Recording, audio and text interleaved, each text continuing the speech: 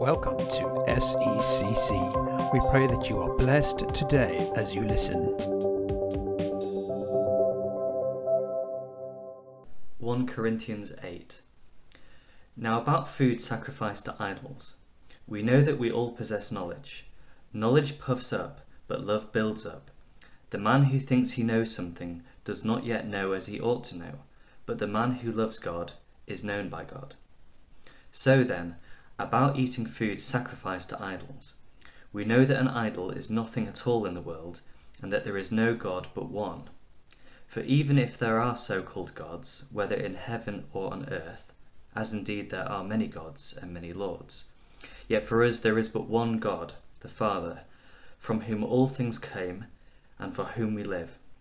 And there is but one Lord, Jesus Christ, through whom all things came, and through whom we live. But not everyone knows this. Some people are still so accustomed to idols that when they eat such food, they think of it as having been sacrificed to an idol, and since their conscience is weak, it is defiled. But food does not bring us near to God. We are no worse if we do not eat, and no better if we do. Be careful, however, that the exercise of your freedom does not become a stumbling block to the weak. For if anyone with a weak conscience sees you have this knowledge, eating in an idol's temple, won't he be emboldened to eat what has been sacrificed to idols?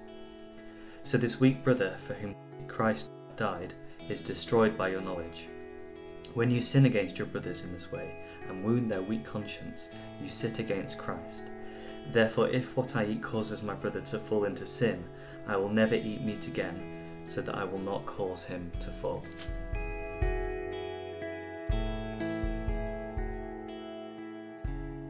Well, tomorrow is called Freedom Day, or it's so-called Freedom Day, we should call it. As of tomorrow, all the legal restrictions for COVID regulations are due to be removed. And when Boris announced that, well, he announced it a long time ago and sort of re-announced it just a week or so ago, many people cheered, didn't they? Albeit kind of briefly, because most of us now realised just how complicated freedom is going to be. For example, will you wear a mask in shops? Wear a mask on public transport or to church? Is it right to wear a mask to church, or should you not wear one to church now the legal restrictions have been eased? If someone asks you to put a mask on, are you morally obliged to put it on, even if you don't want to? And what if you don't want to, but they want you to? Who gets to choose when or where we wear our masks? Should I shake someone's hand or give them a hug, even if I'm uncomfortable and would rather not? Is it impolite? Now we're out of COVID restrictions. What about my rights compared to my social obligations? What is more important, my rights or my social obligations? We're realising, aren't we, or we will be realising very soon, the price of freedom. We're going to find ourselves in a situation quite quickly as individuals where personal rights and desires of us will clash with the personal rights and desires of others. And it's likely to be a very difficult, tricky new landscape to navigate. However, how we handle the next few weeks is going to be key for us as Christians about how we grow unity and show brother-sisterly love and care to each other. And so this morning I wanted to sort of speak into that and this situation we find ourselves, because it's likely to be quite complicated over the next few months. Some of us will cheer and want to embrace these freedoms without legal restrictions. Others will want to keep some of the regulations and keep the sort of spirit of the recommendations, even if the legal bit has been lifted. And it's going to be really quite key how we treat each other over the next few months. But praise the Lord for His Word. His Word is wonderful, and God's Word has pretty much, it really is a mirror to hold up to every situation and problem and question we find ourselves in our life. There's something about everything in this book. And we're going to head to 1 Corinthians chapter 8 this morning, and this situation that's so similar to what we're going through. Not should we wear masks or not, but around the issue of eating food offered to idols at a pagan temple. James read that to us a moment or two ago. But the Christians in Corinth had a very tricky situation to navigate. Was it right to eat food that had been offered to a pagan god at a pagan temple, or was it a sin to eat them? Some Christians said it was a sin, others said it was fine. How do they work that out? How do they live together? A bit of context about the church in Corinth, if you're not sure, if you've never read the book of Corinthians, if you have, you're probably thinking, what on earth is going on in this book? It's very, very confusing. Well, the church and the Christians in Corinth suffered from many, many issues. The Christians there had a kind of twisted, slightly warped view of what it meant to be a good, strong Christian. They also had great pressure from their culture that invaded the church community. In a sense, every church suffers with those two things if it's not careful. There was an internal tension as well. There were some Christians in the church who considered themselves super Christians, elite Christians, Christians that understood it. Some of those Christians had an obsession with their rights. We're so superior. This is what the rights of a superior Christian look like. And they kind of looked down upon those Christians that they considered weaker, who didn't have the same superiority of them. That's always a danger, I think, within the Christian community. Those that have been that feel like they've really understood and grasped it can often look down upon those who are struggling on, who are just maybe new to the faith or haven't moved past a particular issue or don't know as much as they do. And that's a great shame when Christians kind of divide up like that. The situation then of Corinth, which we're looking at in 1 Corinthians chapter 8, is around what happened at the pagan temple. So the pagan temple, they would offer parts of an animal in pagan worship, and then the rest of that animal would be sold at the marketplace for anyone to buy. Or you could eat the rest of that animal at the banqueting halls, or the food halls, it's not quite Marks and Spencer, at the temple itself. So there's a kind of communal element where you could buy or you could eat some of these meat offered to idols, where half of it had been offered to the idol and some of it then was to eat afterwards. And the question was it okay to eat the meat of that animal that had been sacrificed to a false pagan god?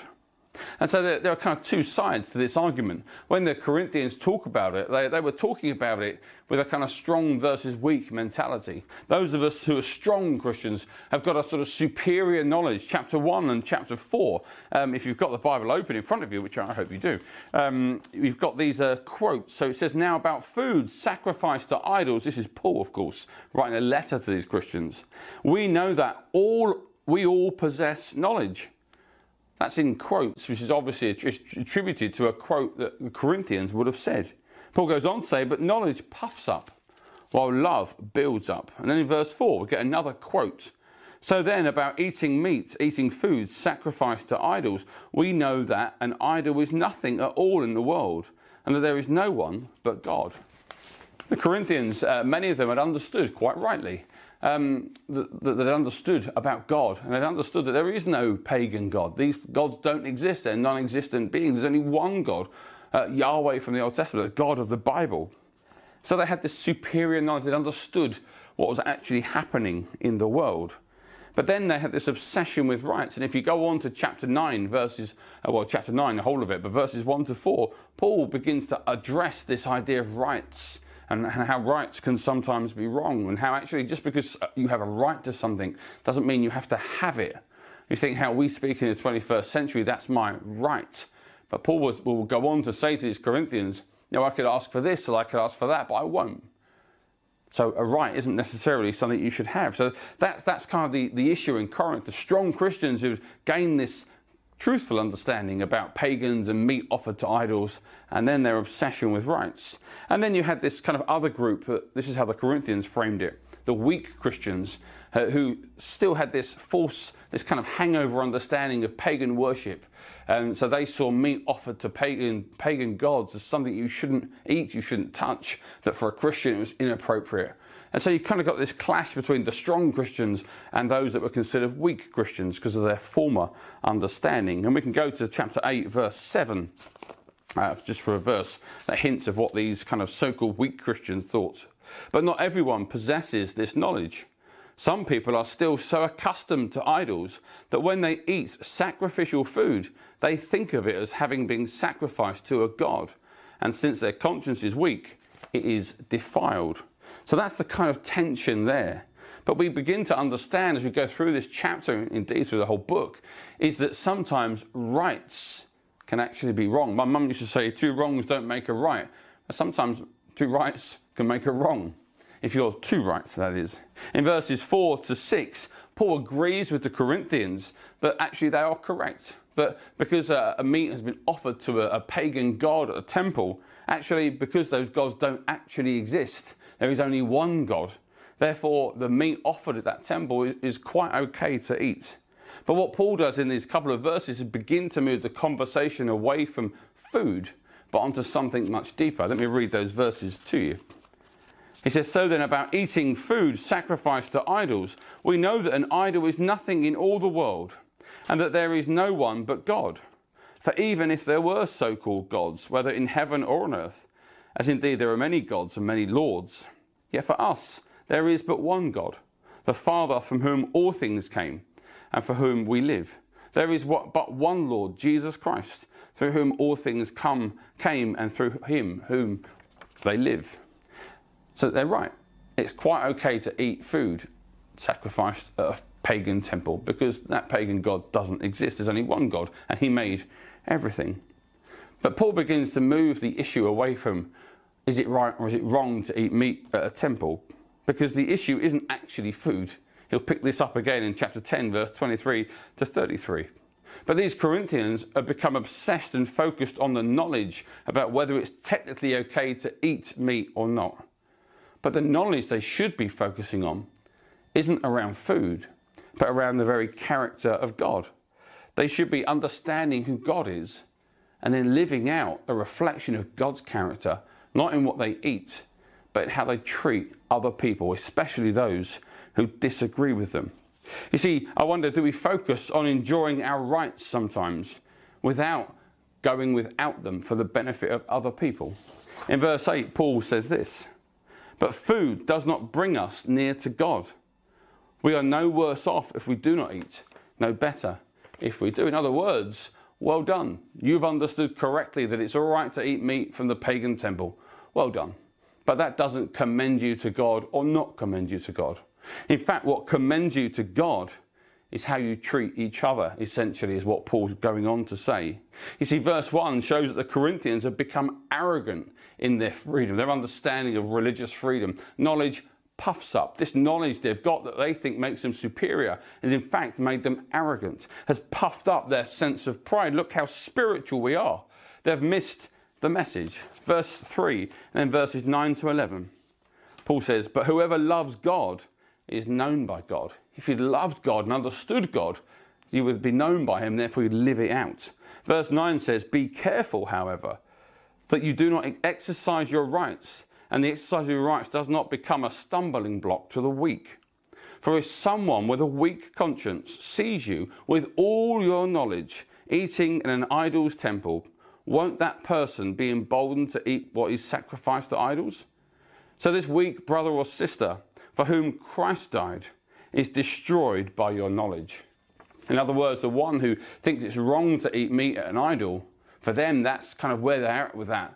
If they see you doing, if they see you kind of riding over their misunderstanding, they too will make decisions that for them are wrong.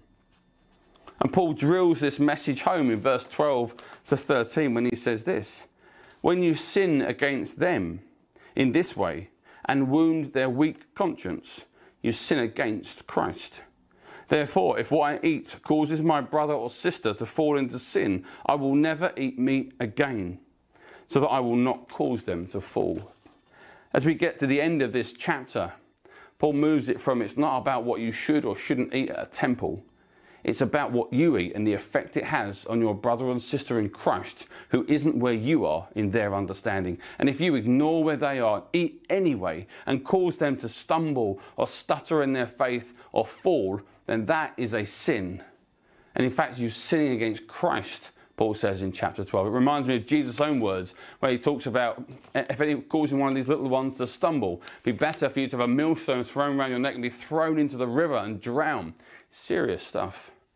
But if we abuse our rights at the expense of our brothers and sisters who aren't where we are, that is really serious, Paul's saying. In fact, Paul says in verse 13, I would rather starve than cause my brother or sister to stumble in their faith. So, COVID-19 and the changes to rules mean that the government, for a while perhaps, have put the onus on businesses and organisations, individuals and churches to decide for themselves what they should follow and how strongly. And whilst we are pleased that the government is giving up that power, because we don't think they should have it for too long, it does mean that we need to work out what we need to do. Should we wear masks? Should we enjoy close contact no matter what anyone says? We will inevitably clash with those that want to keep their masks on and socially distance, and those who want to take them off and who want to start hugging. In this situation, many people will no doubt appeal to the government guidance and say the guidance says this or the guidance doesn't say this. Others will point to the spirit of the guidance and say, well, the guidance says this, and it kind of secretly means this, the spirit of the law. Who is right? The answer is simply both.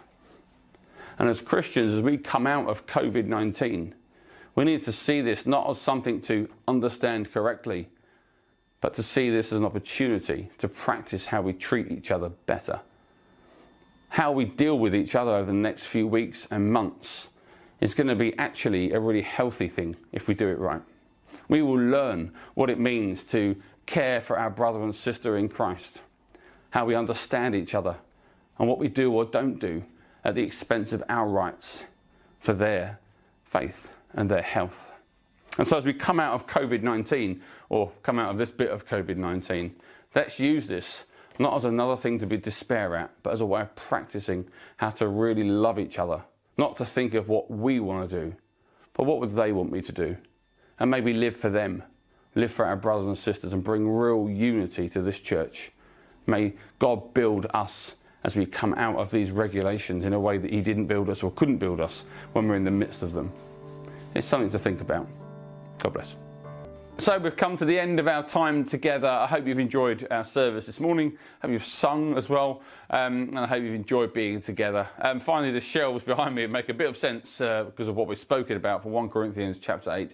But have a wonderful week, and may you know God's blessing and protection this week. But let's close with a short prayer. Father God, we offer up all that we've said and done this morning, and we pray that everything we've said, Lord, will glorify you. Everything that's happened will bring your people together, and I pray your blessing, Lord, in the name of Jesus Christ, and every single person watching this video. Lord, you will be with them in the coming week. Protect them, keep them safe, and give them a fresh revelation of who you are, so they might live, Lord, and honour you in everything they say and do. And we thank you for this morning. In Jesus' name, amen. God bless you, and we'll see you next week.